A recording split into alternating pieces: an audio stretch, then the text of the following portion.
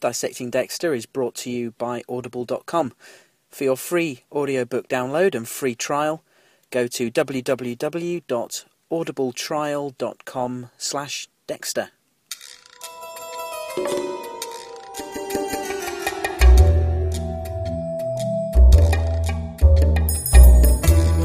Hi everyone, welcome back to Dissecting Dexter. I'm your host, Gareth Watkins, coming to you, as always, from the mobile studio deep in the heart of rural North Yorkshire, England, where it is a very fine, very lovely, crisp autumn day. The sun is shining, the sky is blue.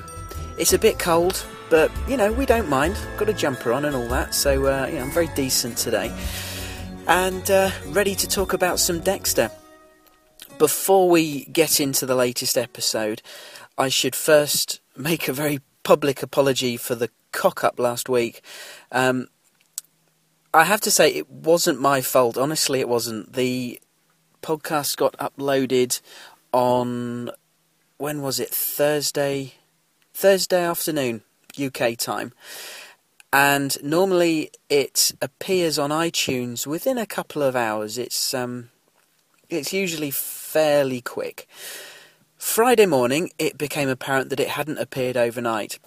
And obviously, I want you guys to be able to listen to the podcast before the next episode airs on Showtime. Otherwise, what's the point? I was getting a bit concerned.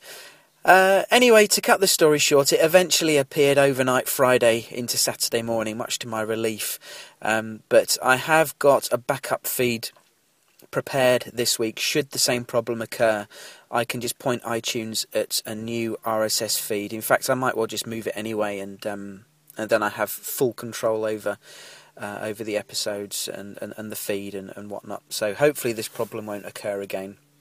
So apologies again for anyone who wasn't privy to my announcements on Twitter or Facebook about the delay, and were wondering where the episode had got to. But I'm really thrilled to say that despite the balls up with the feed, last week the podcast managed to break its record for the number of downloads in 1 week. So thanks very much, guys. I gather that there must be some new subscribers for this season. So if you are new to Dissecting Dexter, then please forgive my rambling intro. I do have a tendency to do that and waffle on a bit in this sort of opening introduction.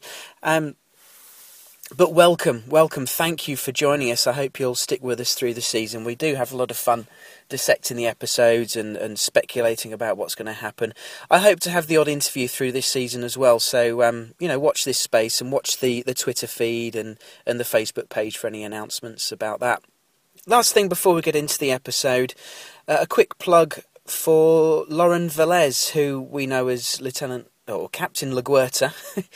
She has a Kickstarter project going for her indie film, They Call Me La Lupe, it's called, which she's working on with James Manos Jr., who developed Dexter as a TV show back in season 1. Now, Lupe was a Cuban musical diva, and reading from the Kickstarter page, it says, at the height of the raging nightlife in Havana, Cuba, Lupe ignites the stage at the famous Club La Red, singing with a never-seen-before emotional and physical abandon, mesmerising audiences and attracting the attention of the most famous artists and writers of her time, calling her a true genius and the creator of the art of frenzy. Now, Lauren Velez and the rest of her colleagues on the film are looking for some support in financing the project. Check out the video and maybe donate to support the project. You can view the video on the Kickstarter page, which is found at www.kickstarter.com/projects/Lupe the Movie, Lupe spelled Lupe, Lupe the Movie /they-call-me-la-Lupe. Bit of a mouthful, I hope you got that. There's also a YouTube channel, Lupe the Movie, where you can see some videos. There's also, probably best of all, is a video that features the cast of Dexter pledging their support to the project, including a surprise appearance by a certain someone towards the end of the video. So check that out. I did link to it from the podcast Facebook page. Jump onto Facebook. Search for Dissecting Dexter and you'll find it. There's a link there. Yeah, interesting. I'll say no more than that. Right, let's crack on with the new episode. It's Season 7, Episode 2, Sunshine and Frosty Swirl. Original air date, 7th of October 2012, written by Manny Koto and directed by Steve Schill. Here we go.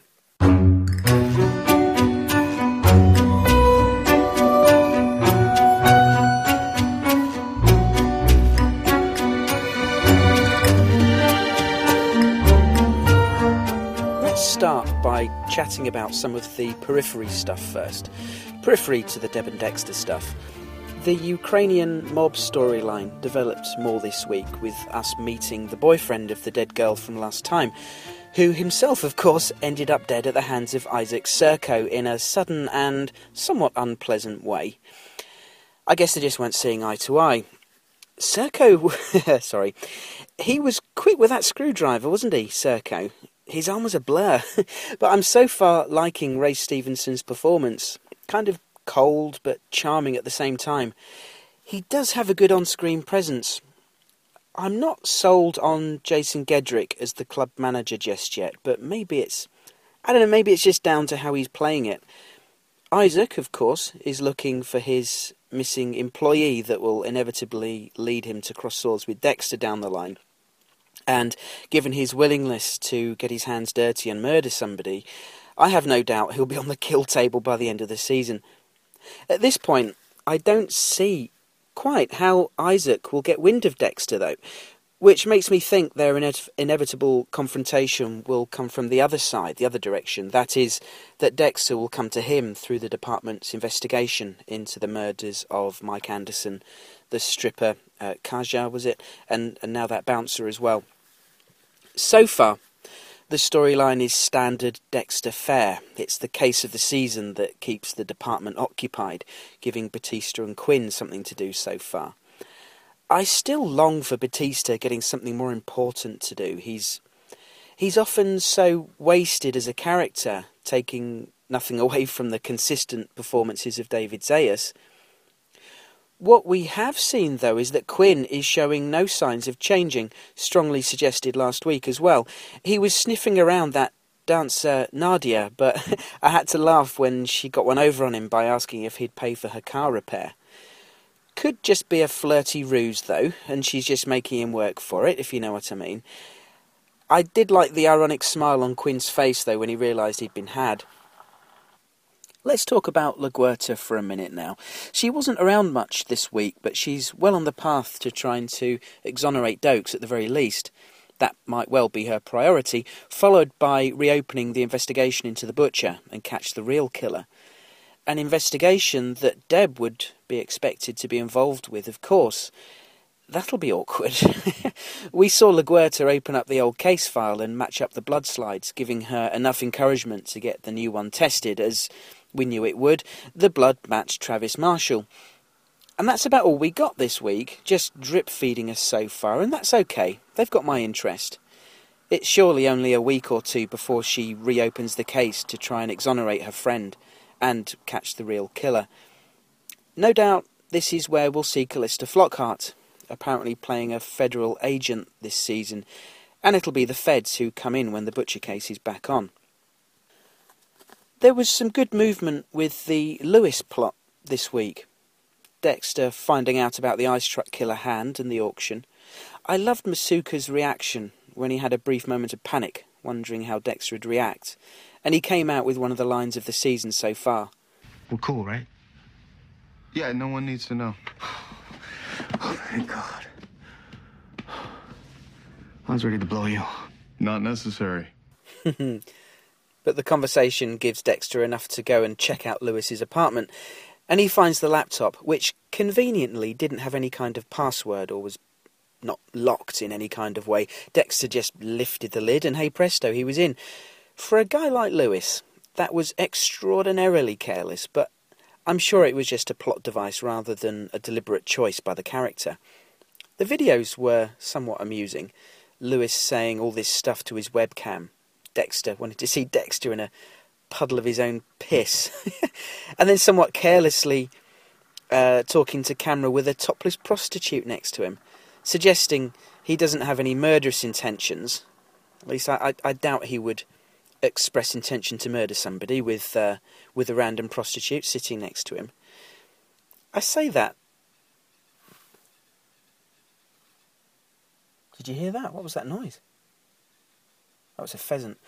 Bloody hell. Sounds like something being murdered. I watch too much TV.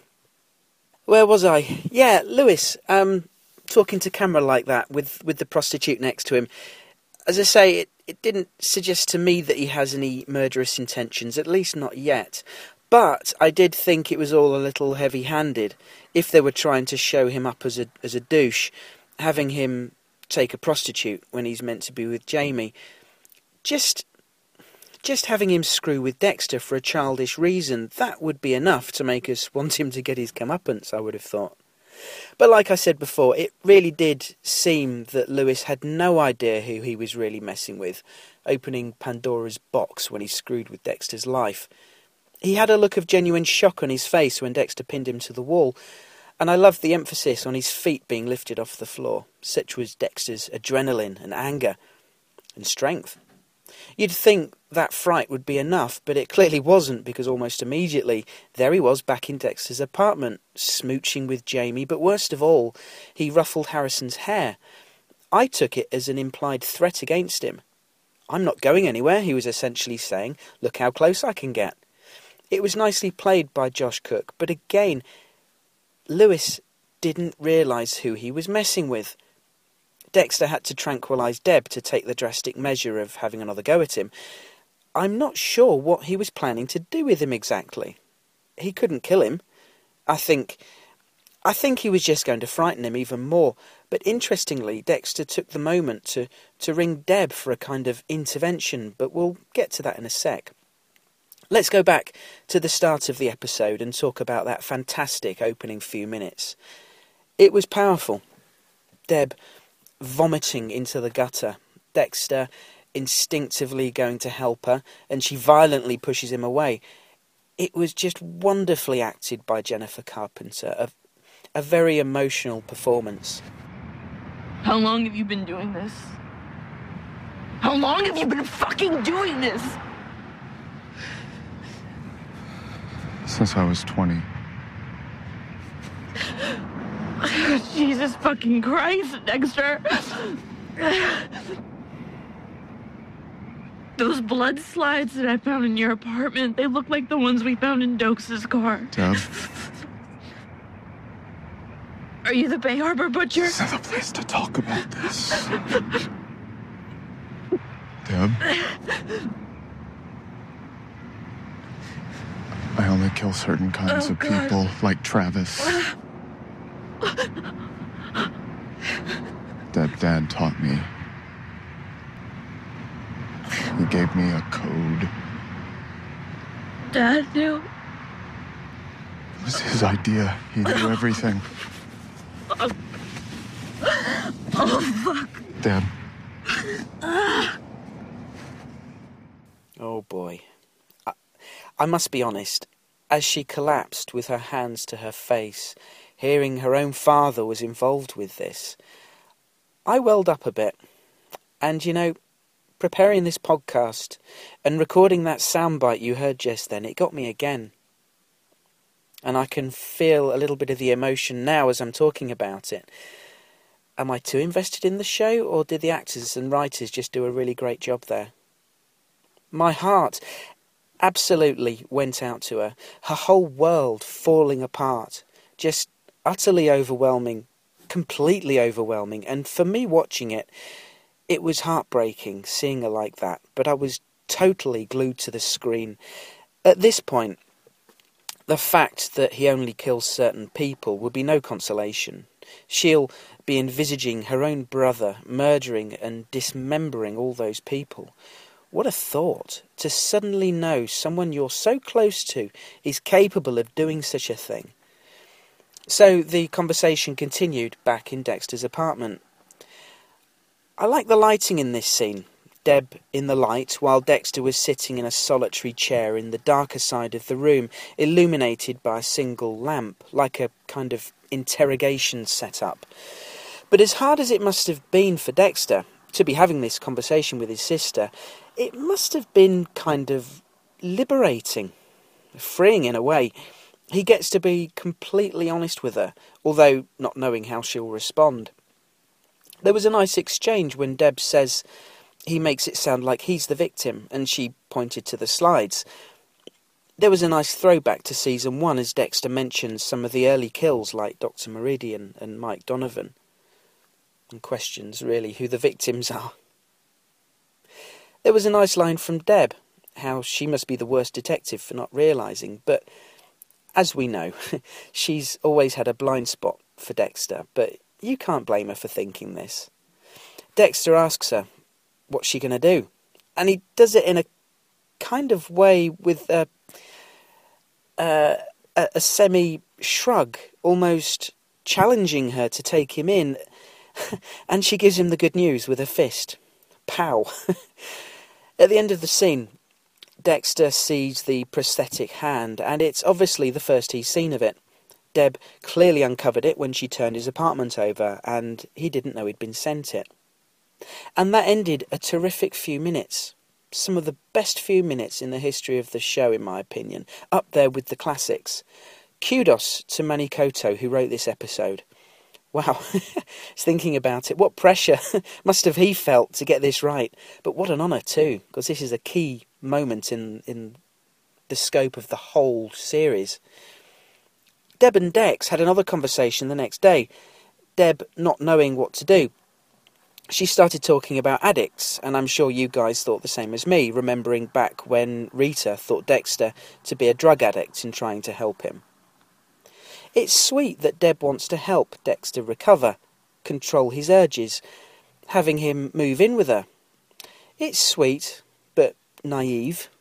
But it's so touching how, despite the dark things he's done, she still wants to help her brother, above all else. So Dexter moves in with her. No mention of where Harrison is. Presumably he's with Jamie. But is she prepared to look after a small child full-time like that? We're talking 24/7.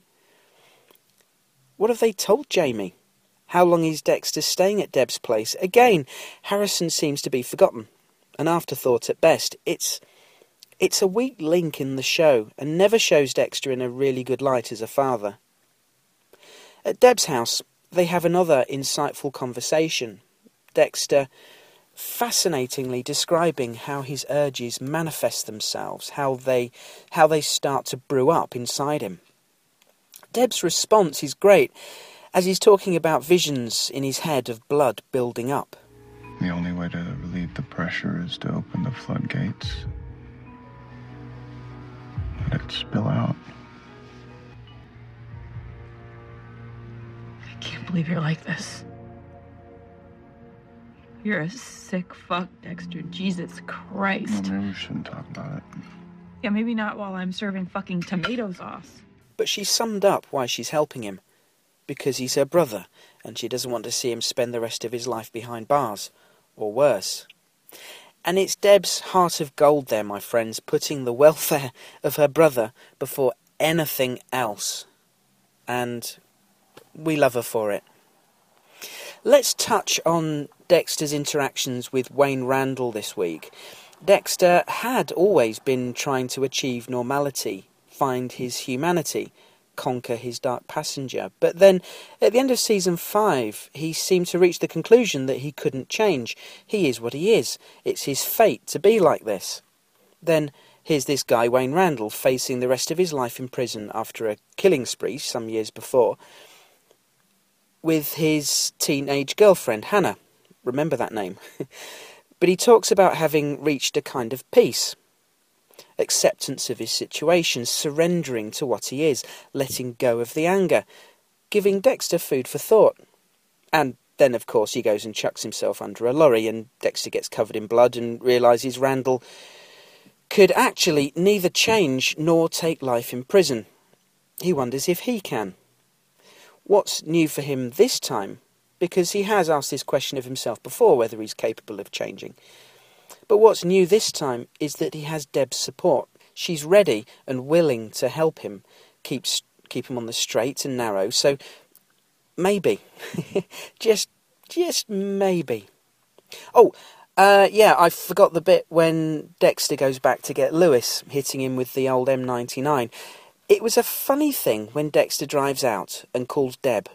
He tells her he nearly cracked, and she drives out to him, as I said earlier, to do a kind of intervention, which I thought was risky. Dexter knew she was groggy from the tranquilizer, and she could have easily fallen asleep at the wheel and got killed. I wasn't sure from the whole sequence whether he was being completely genuine or whether it was a gesture to reassure Deb that he was willing to accept her help. Maybe he's just conflicted. But as he spoke to her next to his car, I couldn't make up my mind whether he was being genuinely genuine or just putting on an act for Deb. I don't know. Never know with Dexter. He's such a good actor. Says the right things when he has to. Time will tell. But it was quite funny, him just leaving Lewis on the bench like that. He'll be very puzzled when he wakes up the next morning, but as Dexter says, he'll probably remember how he got there. Overall, another very strong episode. It helps maintain my optimism for the season. It's really set out well, with more than just the main storyline looking in good shape. And it's been a well-packed couple of episodes. If they can keep this up for the next 10, we'll be singing the show's praises come the end. And I wouldn't be surprised if we're ranking this up there with the stronger, earlier seasons. That's not to presume that it might end up being as good as Season 1, or even as good as Season 2, but, you know, it might end up ranking maybe third overall in the chart of Gareth's favourite Dexter seasons. And I know, I've tried to do that before and failed miserably. Now, I feel like this has been quite a detailed review this week compared to last week, although last week I did compile my review without rewatching the episode. But anyway, moving on, let's hear what you guys thought about it. Listener feedback.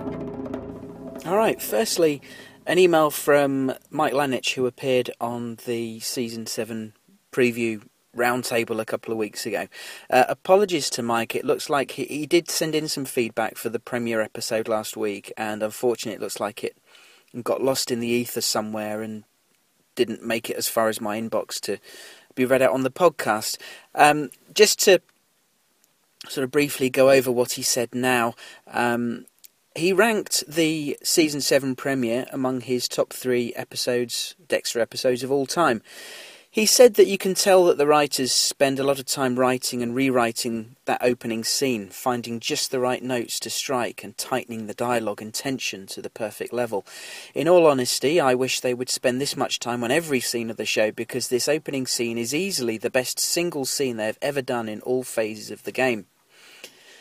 Mike goes on to say that it was sad watching Dexter carefully manipulate Deb into helping him cover up the murder, making her an accessory after the fact. Despite that careful manipulation, you can see the palpable fear in his eyes. Deb has always been his tether to the world, and like Deb, who said in Season 4 that Dexter was the one really good thing in her life, so in many ways it's been the same for Dexter as well, except Harrison also qualifies as a tether too.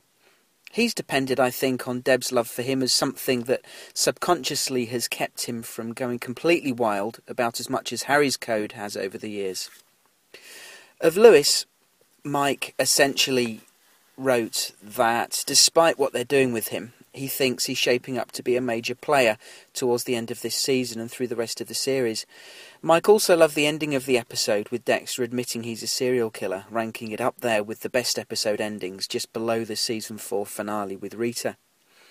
Mike's main quibble about the premiere was the choice of Kill Room, something I expressed my own concerns about last week. But in the Dexter Wrap-Up podcast, Scott Buck addressed this and said it was after hours and the lost luggage room was locked for the night, so Dexter felt pretty safe. Personally, I'd still question it being in such a busy public location, but there we go. The show does this sometimes, doesn't it? And we just have to decide how much we'll let it bother us. Mike summed up by saying, and I quote again, "Despite the airport killing, this episode is easily the best written and tightly plotted episode they have had since at least season 4, and probably ranks up there with some of season 1 and 2 episodes in those areas. The writing was boiled down to the bare essentials. No fluff, no filler, no characters talking for the sake of talking. If anyone said anything, it was for a good reason. Otherwise they were silent. I hope the rest of the season continues to be this tightly coiled and well done. If so, this may very well rank next to season 1 as the best seasons of the show, which, as we all know, would be very, very high praise indeed." Thanks, Mike. Apologies again for the internet. Let's move on to Mike's thoughts on episode 2. And I quote again, "Let's start with the immediate aftermath of the premiere's shocking final scene. It feels like the writers know they have to keep the momentum and overall frenetic energy of Deb's initial revelation at the church going strong by blindsiding her over and over.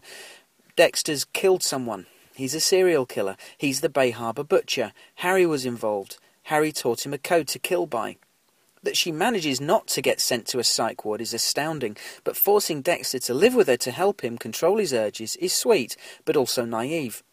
In a way, you can see that she's holding on by a mere thread, and that thread is the lone sliver of hope that Dexter might be able to change. Before I go on, I just wanted to say that the idea of Dexter asking whether he can change is becoming a very, very tired topic. Through the first 4 seasons, the original question, and all of its permutations, felt organic and with a purpose. But now, asking this same question 7 seasons into the show, I can't help but feel like the writers are unable to find another deep and intelligent idea for Dexter to ask himself. Now on to Lewis. I feel very confident now, after watching this episode, that Lewis is getting both creepier and outright scarier. I feel like my original vision for what and who this character would become is going down its logical path. It had nothing to do with the videos he made, or his recent dark rants about Dexter. Instead, it was Lewis showing up all calm and smiling at Dexter's pad with no hint of a problem the day after Dexter slammed him against the wall in Lewis's apartment and seemed to scare Lewis into fleeing the city. Using just body language and a smile, Lewis appeared fully confident on Dexter's turf. With one little rub of Harrison's hair, he made his point clear. Now, it makes you wonder who is the better actor these days, Lewis or Dexter. There was no false note in Lewis's reaction to Dexter's attack, and yet, with each passing season, Dexter's mask has slowly disintegrated. You cannot fake what you are actually beginning to feel. I feel reasonably confident that Lewis is still on track to become a true serial killer by mid-season. I'm still very interested in seeing what connection Lewis has to the ice truck killer. I still believe there is far more to this than we currently know.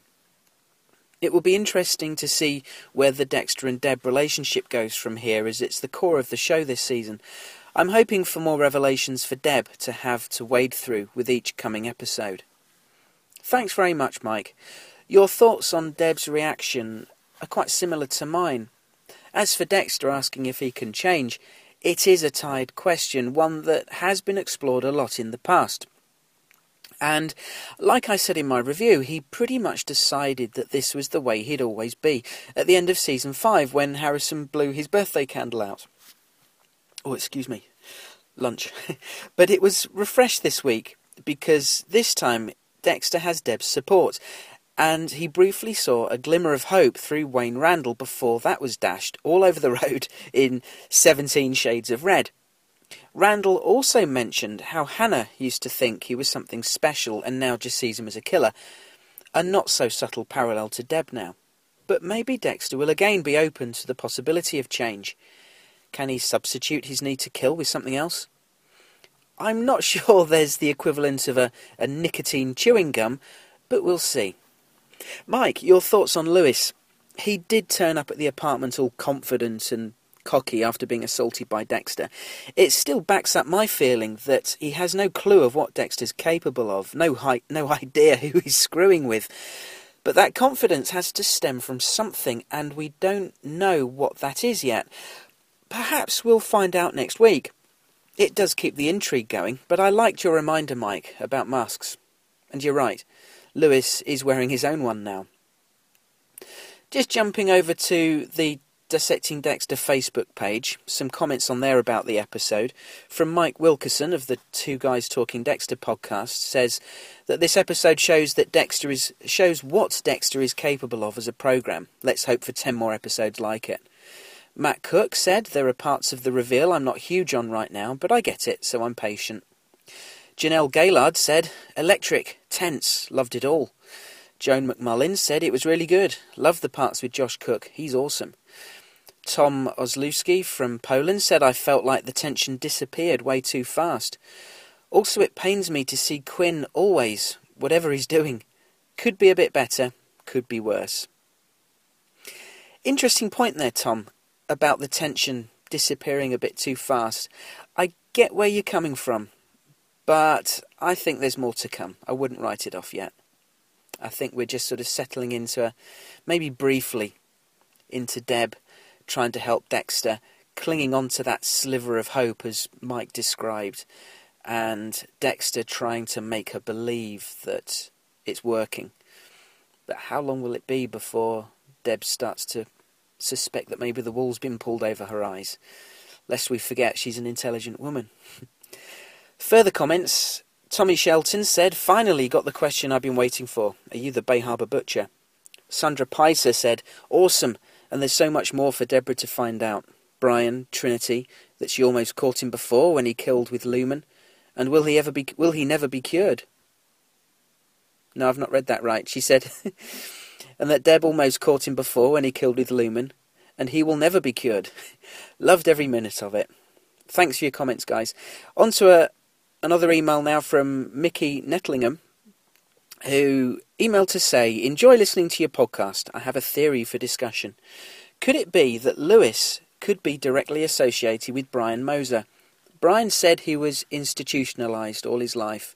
Could Lewis have come into contact with Brian during this time, and they may have become friends or associates? Another theory I have is that Dexter may get caught for murder at the end of Season 8, but not for all his serial ritual kills, but for the impulse kill he did of the redneck guy in the toilet block during Season 5 when Dex took off on his boat for several days when the FBI were waiting to question him over Rita's death. It was never clear which state this kill occurred in, and Dex was not prepared for it. There was no scene indicating he even disposed of the body. Maybe somehow he will get tied back to this murder after an ethics DNA probe of Miami Metro, given the department history. Also, after Rita's death, Dex stated to Deb, "It's my fault." I wonder if she will recall this now she knows the truth about Dex and cause her to really question Dexter's involvement in Rita's death. Thanks, Mickey.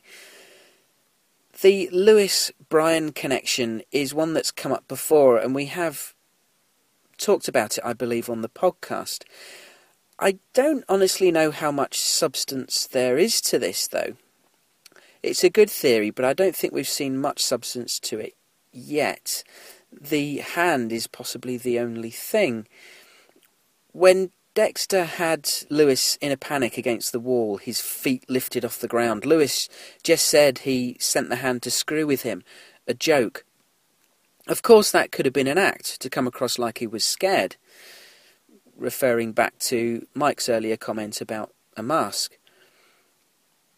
It is possible that Lewis came into contact with Brian at some point, but then what luck that Ryan Chambers stole the hand from evidence and sold it online to Lewis. He got an intern job in the same place. All a bit convenient, unless he was in cahoots with Ryan. But then again, Josh did say to me that this wasn't the case, and he was careful in our conversation not to give any clues or spoilers.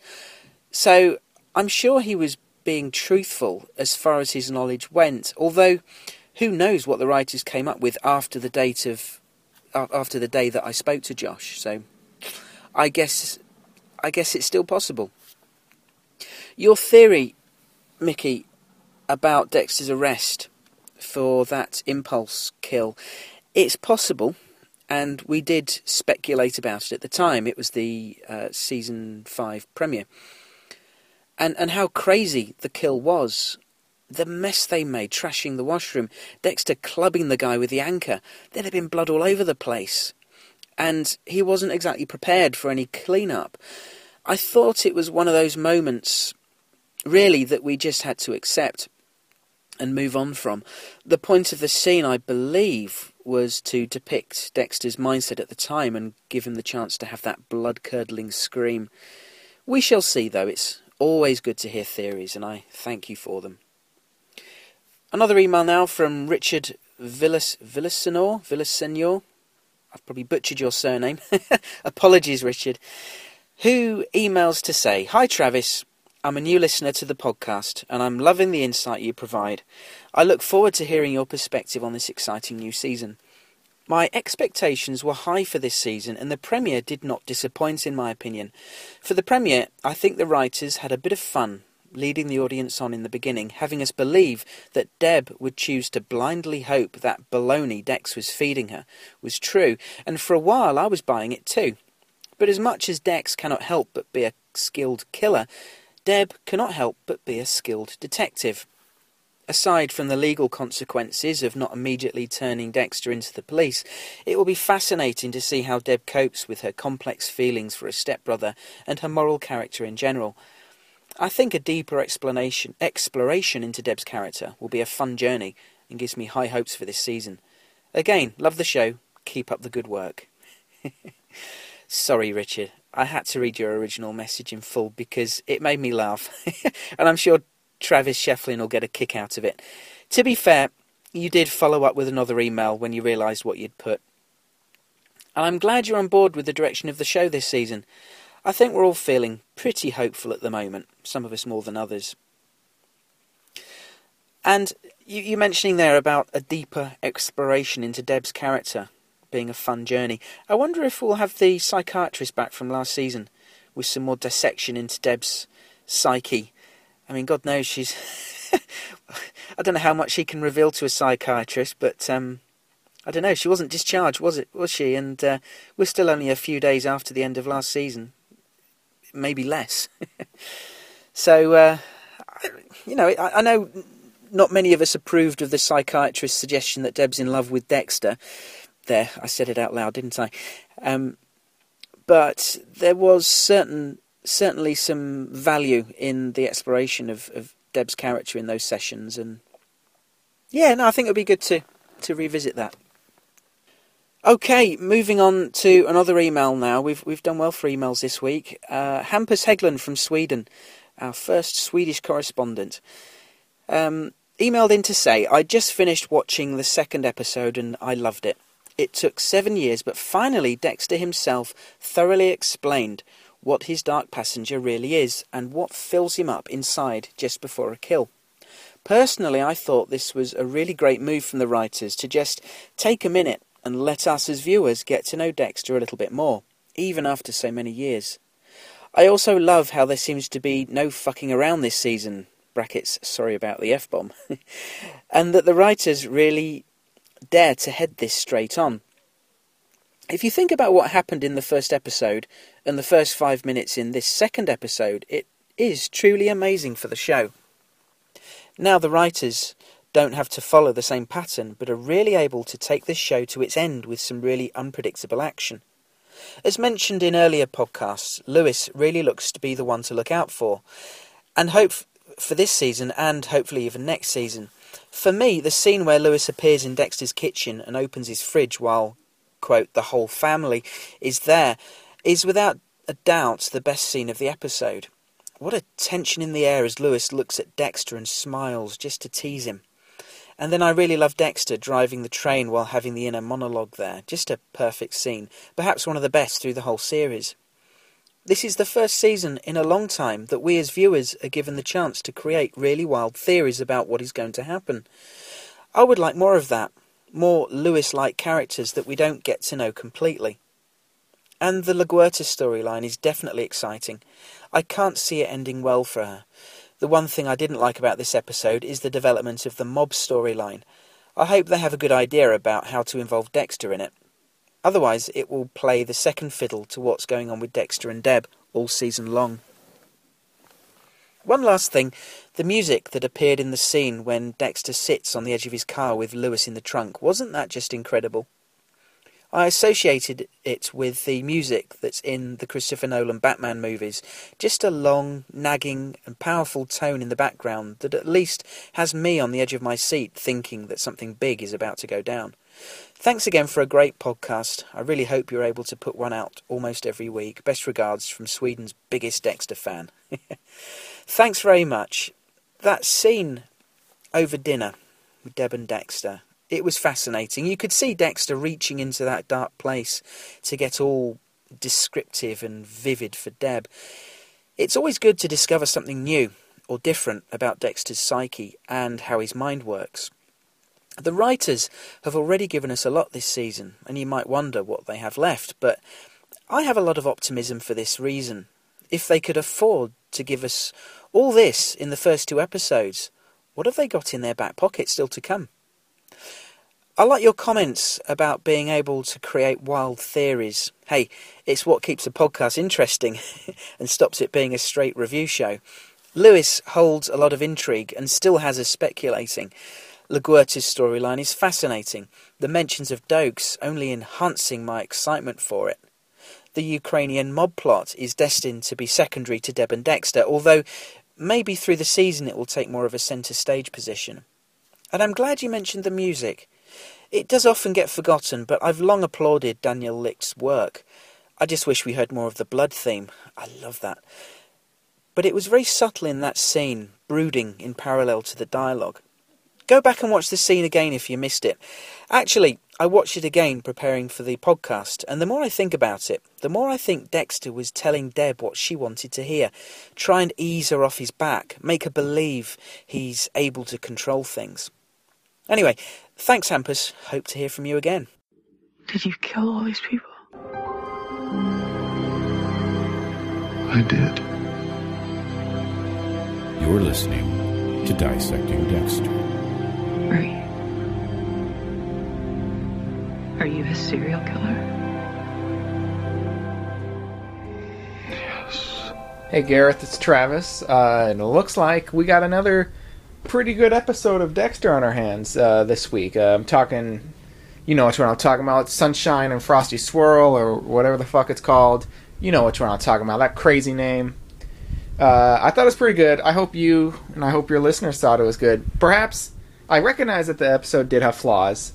Perhaps I'm willing to overlook them because I just so want to like the series again. But I've always wanted to like the series. I don't want to dislike something. So, I think it's my genuine reaction. I'm willing to forgive episode's flaws, which I'll get into a little bit. But I liked it pretty much. For me, I think perhaps for you too, the Lewis story kind of came to a head. I'm glad Lewis isn't out of the picture just yet. There was a point in the episode where I thought, oh, is he going to be on Dexter's table? But, he hasn't. He wasn't, or at least not yet. But I'm still, I'm kind of taking Lewis at face value. I've kind of accepted that Lewis is just kind of being a whiny brat to Dexter. I don't think that there's anything much cooler than that. But, that him sending the ice truck hand to Dexter, that's a crazy coincidence, right? Right? I don't know. So, I'm kind of accepting that he's this way. But I'm hoping, I got my fingers crossed that maybe there's still more to it. I don't know, though. I hope that at the very least this little Cold War between Dexter and Lewis just continues for longer than, hopefully it doesn't just get resolved next episode. But I don't know. But I'm glad at least that's still going on. Lewis is kind of very, very creepy, just not even afraid of Dex. Yeah, it's something to be admired there, I guess. So far, I'm pretty disinterested in the whole, Ukrainian mob plot. I'm confident it's going to concern Dexter much more directly, sooner than later. But as far as just right now, I feel like it's a waste of time. Every time it's on screen, I feel like something far more interesting is going on with Dexter and Deb. Or hell, even something far more interesting is going on with LaGuerta. Isn't that weird to say, huh? Yeah, for the first time ever. Yeah. If you just heard a sound in the background, ignore that. That's something. There's some funny business going on. Anyway, I was a little disappointed. Deb seems to be kind of getting over this whole Dexter thing a little more quickly than I thought. It's not a deal breaker for me, but she's kind of very nonchalant about it. It feels like she isn't even really considering the fact that Dexter framed Dokes, an innocent man, her ex-partner, as being a murderer. And although Dexter didn't directly murder him, Deb has no reason to think that Dexter didn't plan on murdering Dokes. It doesn't seem like she's really considered that. Dexter's convinced her that he has some code or whatever, but, he killed Dokes.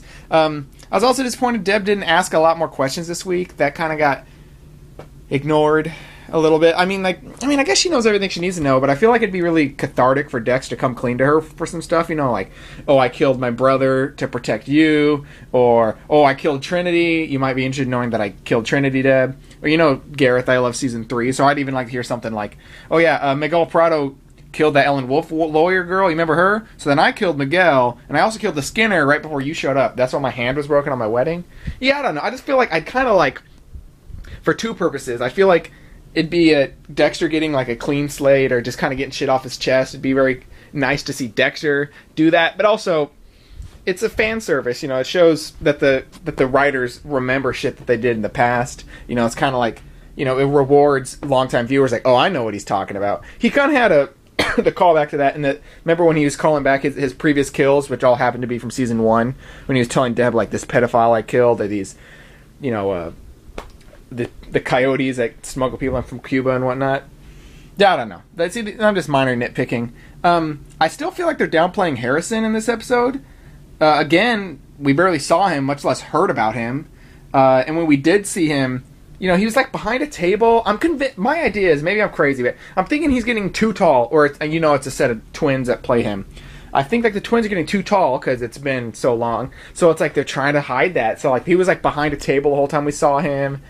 And I don't know, call me crazy. Someone tell me I'm not crazy. But like when Dexter was when there was like a shot where Dexter was talking to Harrison, the camera was over Dexter's shoulder looking down on Harrison playing with his train. It looked like Harrison was like blue screened in or something. Like it looked like, I don't know. I am crazy. But I would frown on sweeping plot lines under the rug. Certainly something as important as Harrison, because he was essentially the whole catalyst for season 6's events. And I did love Aster and Cody, and I'm sad that they're gone. But I don't really care for Harrison, so maybe I'm kind of forgiving this. I don't know. He kind of, like most babies on TV, he kind of ruined the show when he showed up, I think. Anyway, I loved Deb's line about when she's like, when Dexter told her that he calls his urge to kill the Dark Passenger or whatever, she's like, you gave it a name? I thought that was funny, because I always thought that was ridiculous. It works well in the Dexter novels, him referring it to as a Dark Passenger, because, more or less it is, Dexter is like kind of he's not in control in the book, but I feel like he's much more sober when he's killing in the show. So it is ridiculous that he pretends like he's being, I think as Deb later referred to as, sounds like you're possessed. But anyway, this was like the longest episode in recent memory, I believe. It ran, looking at my clock, it ran almost 58 minutes. Of course that does include the intros and the previously on, but I remember episodes in season 4 and 5 and probably even 6.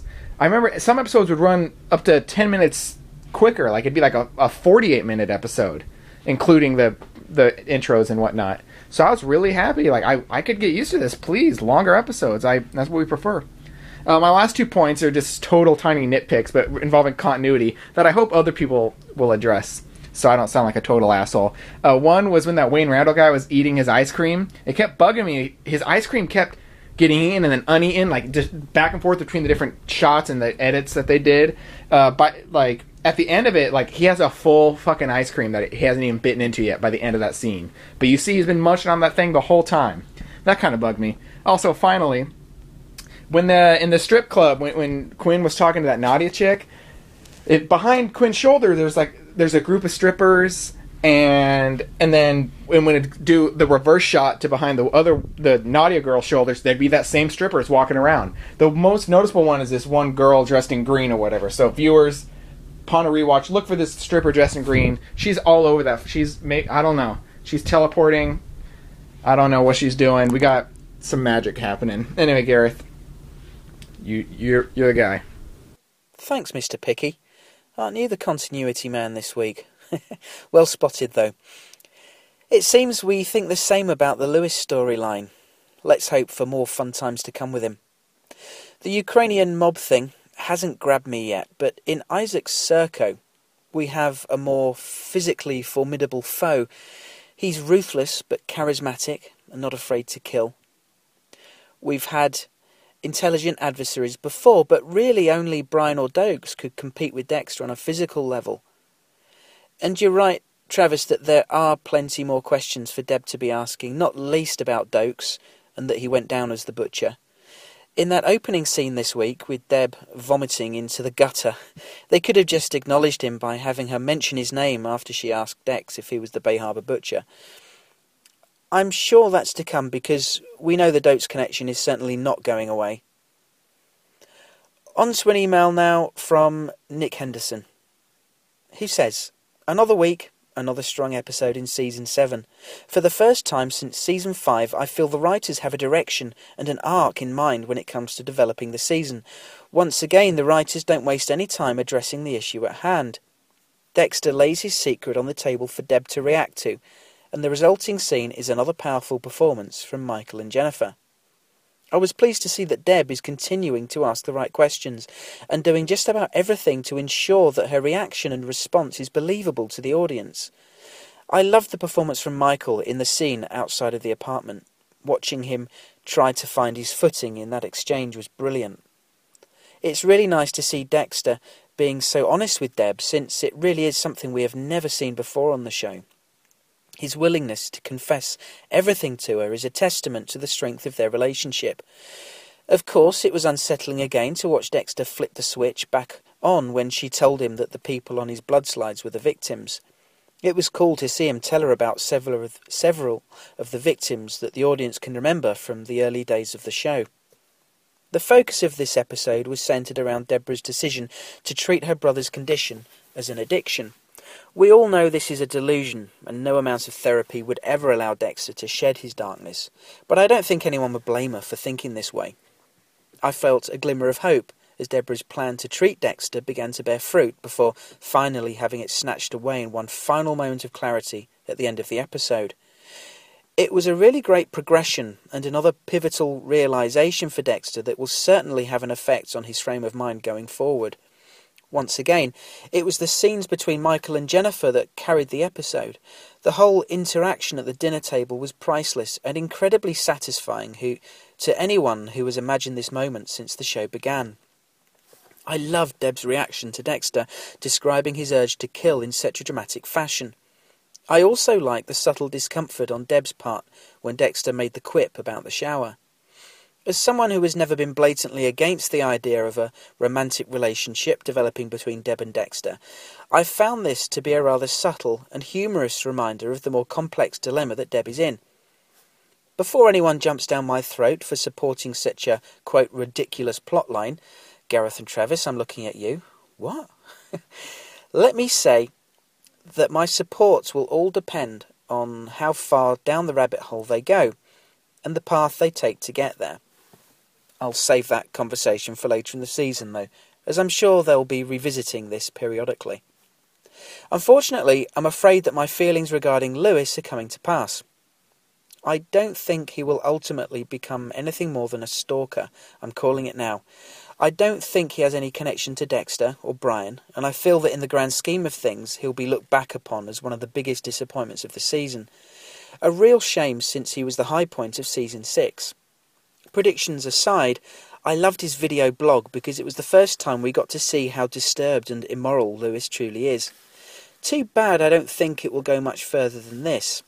The confrontation in the apartment was great as well. As usual, seeing Dexter unleash his darkness in such a blatant way is always thrilling. The subsequent surrender to Deb's plea when Dexter kidnapped Lewis was a real, touching and important scene in the episode. Even considering sparing a life at Deb's request is another one of those subtle signs of how important she is to him. It instilled hope in the audience that Dexter might be able to control his darkness with Deb's help.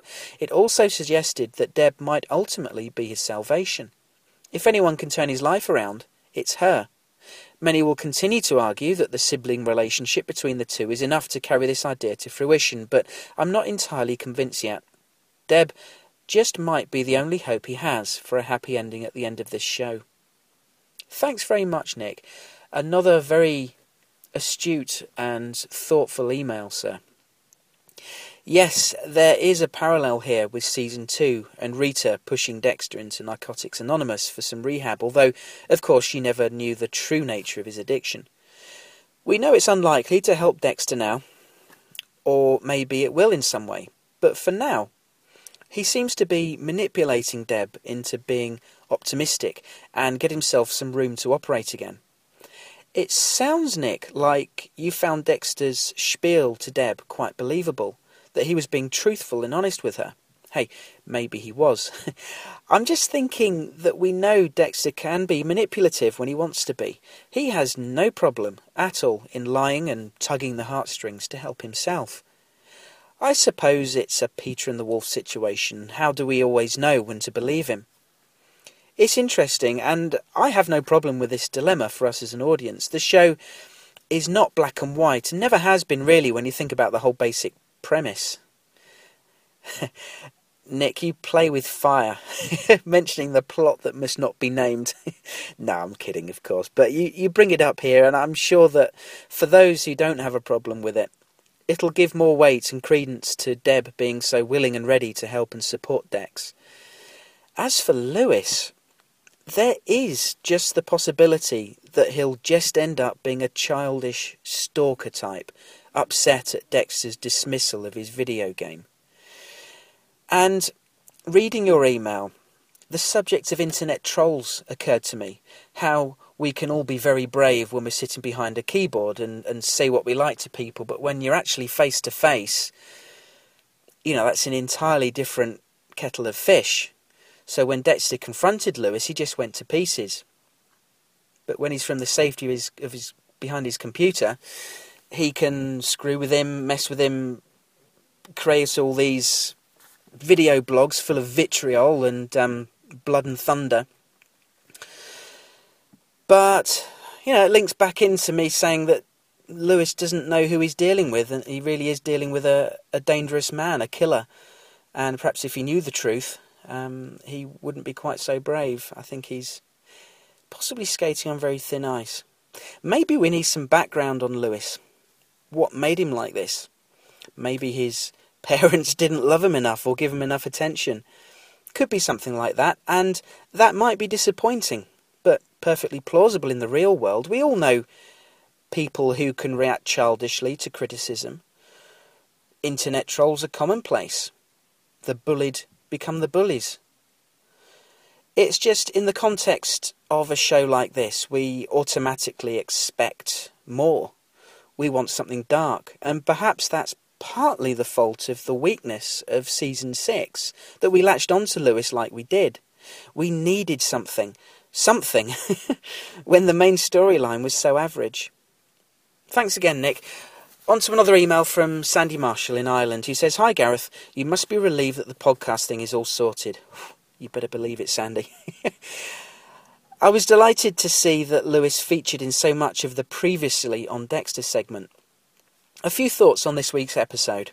I wonder, will Dexter ever tell Deborah that he still has conversations with his father? When Dexter was describing the blood dripping behind his eyes to Deborah, this genuinely frightened the bejesus out of me. Brilliant acting and writing, to be fair. I was thinking that the writers were leading us down the wrong path, as Lewis was just a pathetic geek. But 10 minutes later, when he grabbed a beer from Dexter's fridge, I was saying, "Woo, that guy has some balls on him." No doubt Dexter will regret not killing off Lewis later on in the series. I can't see him getting such a good opportunity as late on that night by the beach. Basically, I thought the episode was okay. A good story arc building episode. Let's hope the momentum keeps going. Thanks, Sandy. Yes, indeed. It was a relief to get the podcast sorted. I'm just bracing myself and hoping I don't have the same trouble this week. But if I do, no doubt you'll be one of the first to know, because I'll probably whinge about it on Twitter. At Dissect Dexter, by the way, if anyone's not following me on Twitter. Your points. I don't think Dexter will tell Deb that he speaks to Harry. I'm sure he knows Harry's not really there. It's not the real Harry, or even a ghost of him, just a part of his psyche. James Remar, in the Dexter Wrap-Up podcast, said, and I'm paraphrasing, said that he's an inner manifestation of Harry's code. So, or I suppose a sort of a conscience, if you will. So I'd be very surprised if Dexter revealed that he talks to Harry in any way. As for Lewis, we've covered him quite a bit already, but there's still a lot of intrigue there.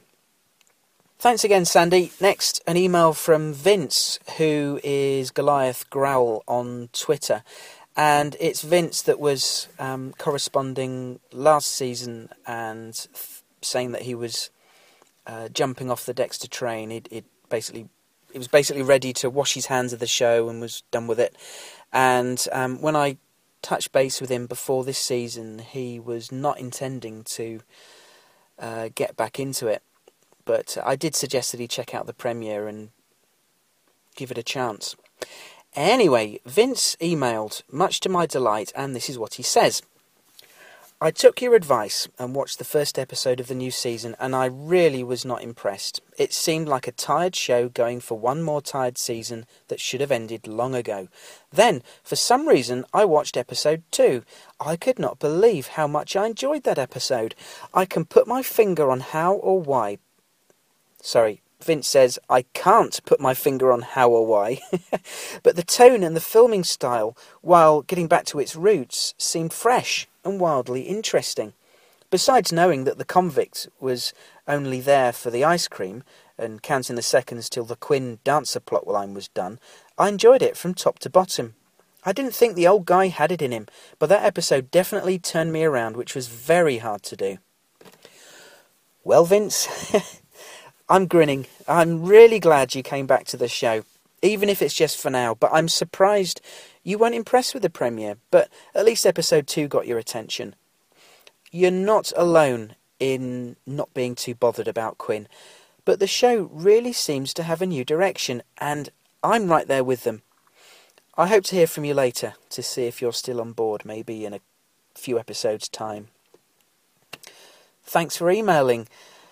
Also emailing this week is Danielle from Sydney in Australia, who says, well, who didn't love the Dexter slurping spaghetti scene?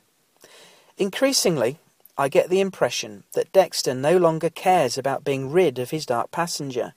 Since season 3, he has really struggled with coming to terms with who or what he is. Can he be saved? Is he doomed? Etc. And there have been all these characters such as Rita, Miguel Prado, Trinity, Lumen, and the Preacher Guy to help him explore this. Now I feel he seems resigned to being who he is, and even Harrison seems to have little or zero impact upon him. Is it realistic for us to expect him to change after all this time?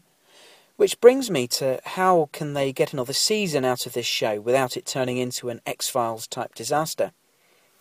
So, for me, the dilemma for Dexter this season comes down to what will Dexter do? Kill Deborah or not? Kill Lewis or not? Be saved or not? And that question for me is wearing thin. It also looks like LaGuerta will finally become part of a slide collection if she's the one to catch Dexter. I will not be happy. Her character doesn't deserve it. Thanks, Danielle. I think you're right about Dexter in The Dark Passenger. I think he'd been in a place of acceptance. He'd dabbled with the notion of something spiritual last season as a way of finding some peace, but he wasn't looking to rid himself of the darkness. Perhaps he can do that again this year, but find some peace through the love and support of his sister. Take heart from her acceptance. I'm not sure, Danielle, whether you're feeling too optimistic about the show at the moment. There are certainly questions there about what will happen, but there is a hint of scepticism in your email. I suppose after 2 average seasons we can be forgiven for feeling like that. Personally, I'm being swept along by what we've got so far, and I'm just enjoying it while it lasts, and if it lasts until the end of season 8, I'll be a very happy camper. And you mentioned LaGuerta becoming a bloodslide. It's possible, but I don't know she's done anything to fit the code yet, and as far as we know, neither has Lewis. Hey, here's one. How about Deb kills LaGuerta to protect Dexter? Eh? I'll leave that with you. Thanks, Danielle. You're listening to Dissecting Dexter. Email your feedback to dissectingdexter@gmail.com. Blood. Sometimes it sets my teeth on edge. Chris Kesey? Sorry, not doing very well with surnames this week. Chris emailed to respond to my question about how easy it is in reality to get syringes onto an aeroplane in this time of heightened security.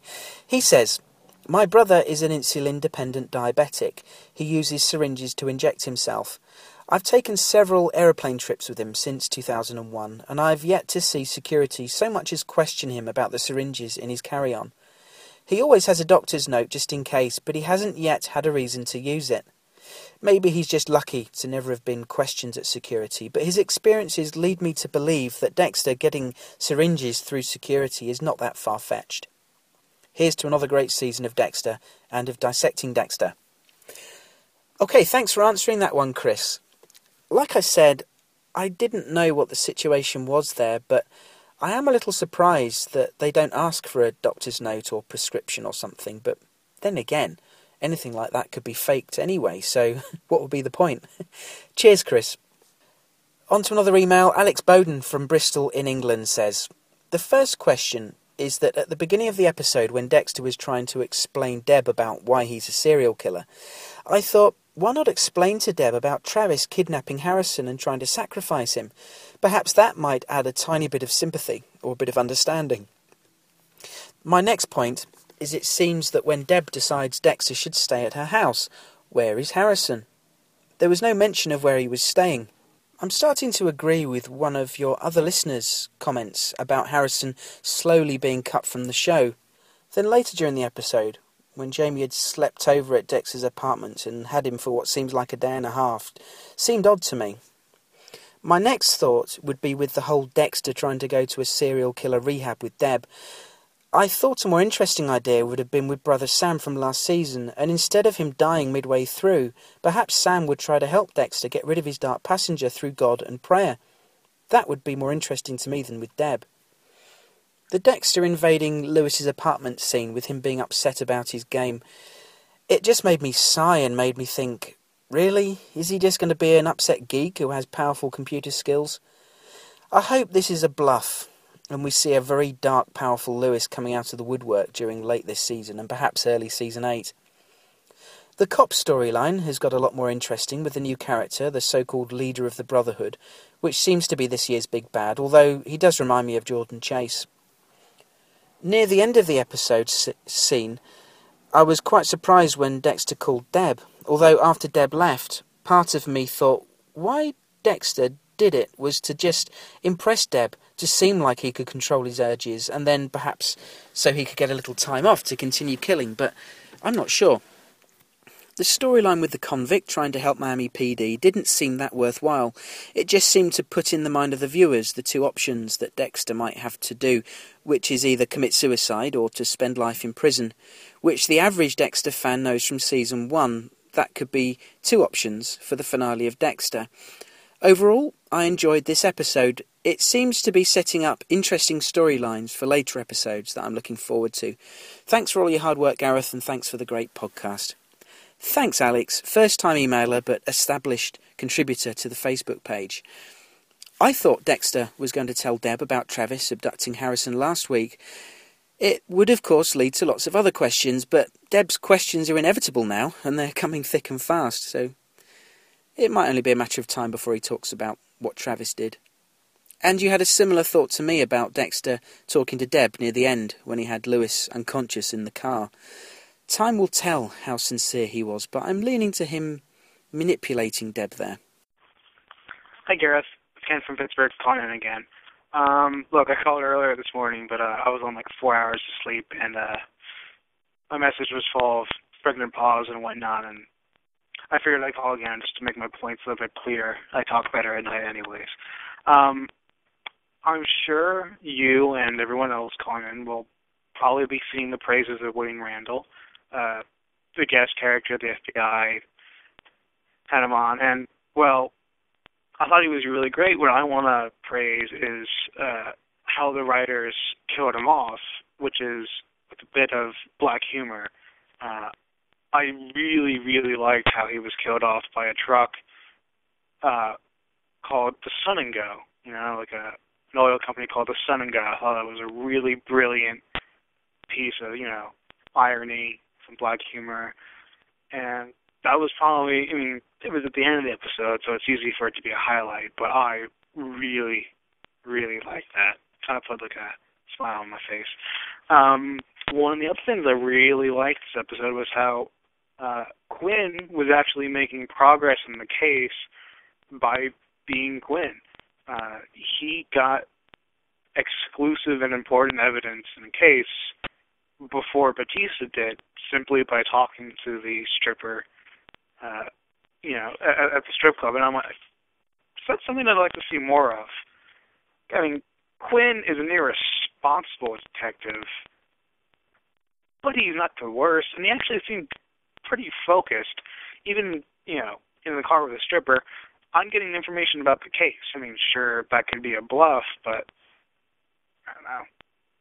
I know you and some other people think or maybe want Quinn to be killed off in some sort of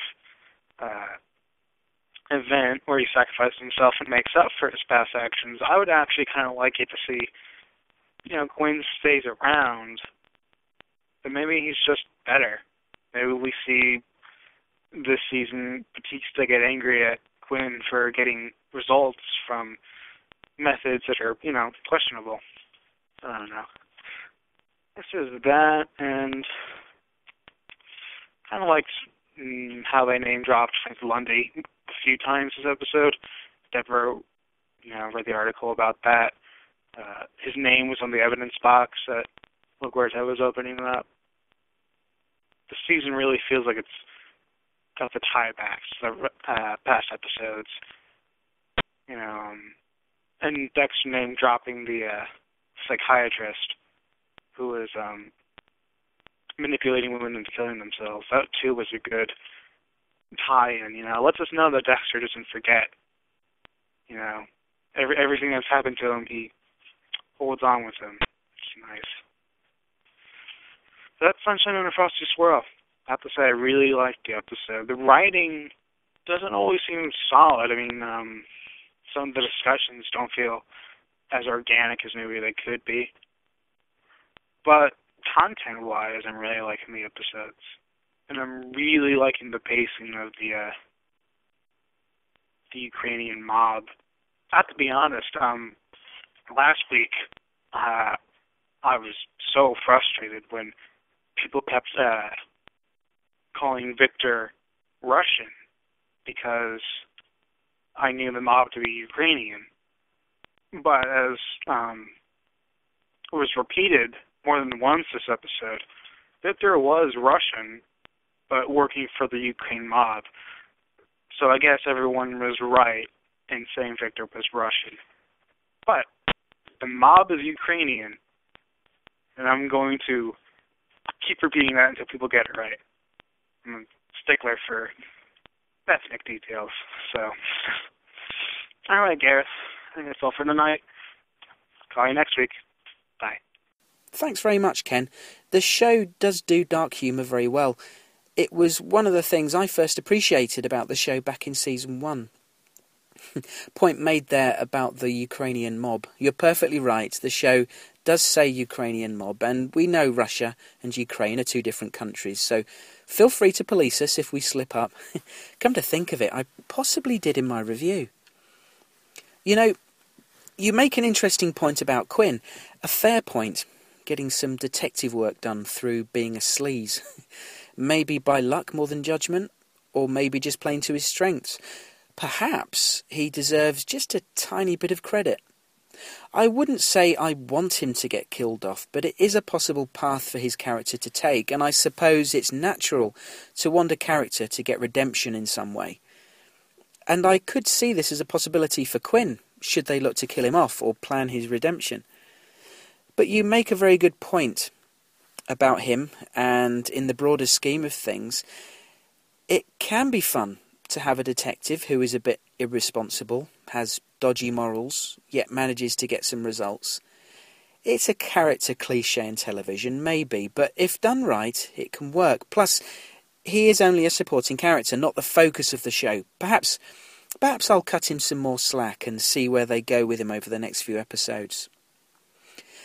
Okay, thanks everybody. If you want to call in, we've got 2 listener lines, as regular listeners will know. In the US, the number is 646-222-6122, and in the UK, it's 0844-579-6949, and you enter mailbox ID 08320 when the voice prompts you. There's also good old email, dissectingdexter@gmail.com.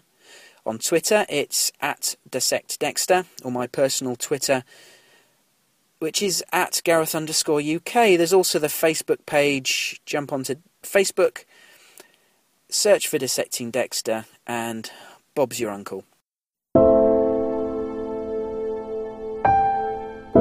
This is the Dissecting Dexter podcast.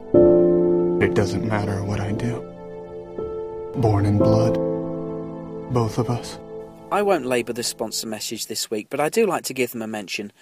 Audible.com is one of the leading online purveyors of audio content, with a catalogue of over 100,000 titles encompassing just about any subject you can imagine, fiction or non-fiction.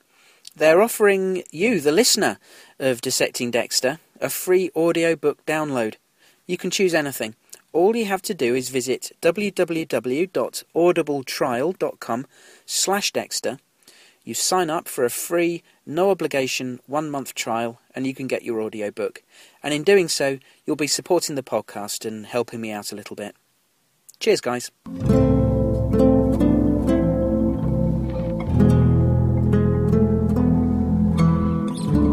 Next time on Dissecting Dexter. Okay, a quick spoiler-free preview, or more accurately, wild speculation based on nothing. No, that's not entirely true, but it is wild speculation about what might come up next week. Except that I am about to say what the episode title is, so skip forward a few seconds if you don't want to know. The next episode is called Buck the System. Buck the System. I'm not sure if that's a play on words relating to the showrunner Scott Buck, or whether Dexter just does things his own way next week, which wouldn't be too unusual. His relationship with Deb is in a very volatile state. He's tried to pull the wool over her eyes and let her think her intervention's helping. He'll be hoping she'll pull back a bit and give him some room to manoeuvre, some space to operate.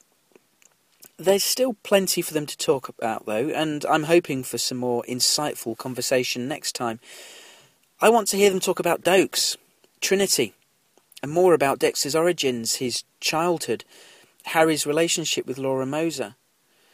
Not much of it will put a smile on Deb's face, but she probably needs to know just about everything now if she's ever going to be on side again completely. But now her eyes have been opened, she's going to be wary of his tricks. Slipping out in the middle of the night, pretending to be places he isn't, that kind of thing. It's going to be a lot harder for him to do his thing, even if she does cut him a little slack. Or she might even keep him close if she thinks what she's doing is helping.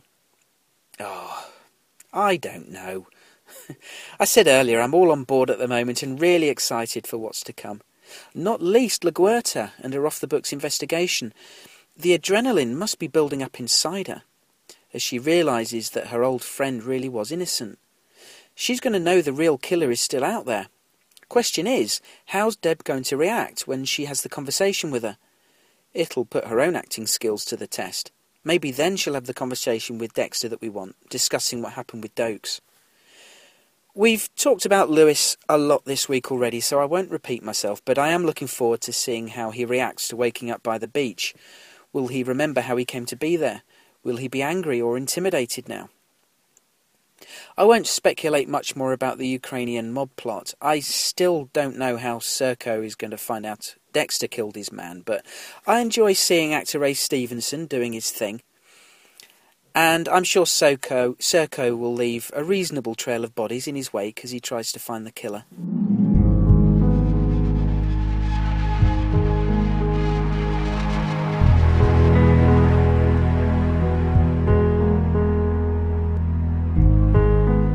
And with that, we come to the end of another Dissecting Dexter. Again, I'll not loiter for this little outro bit.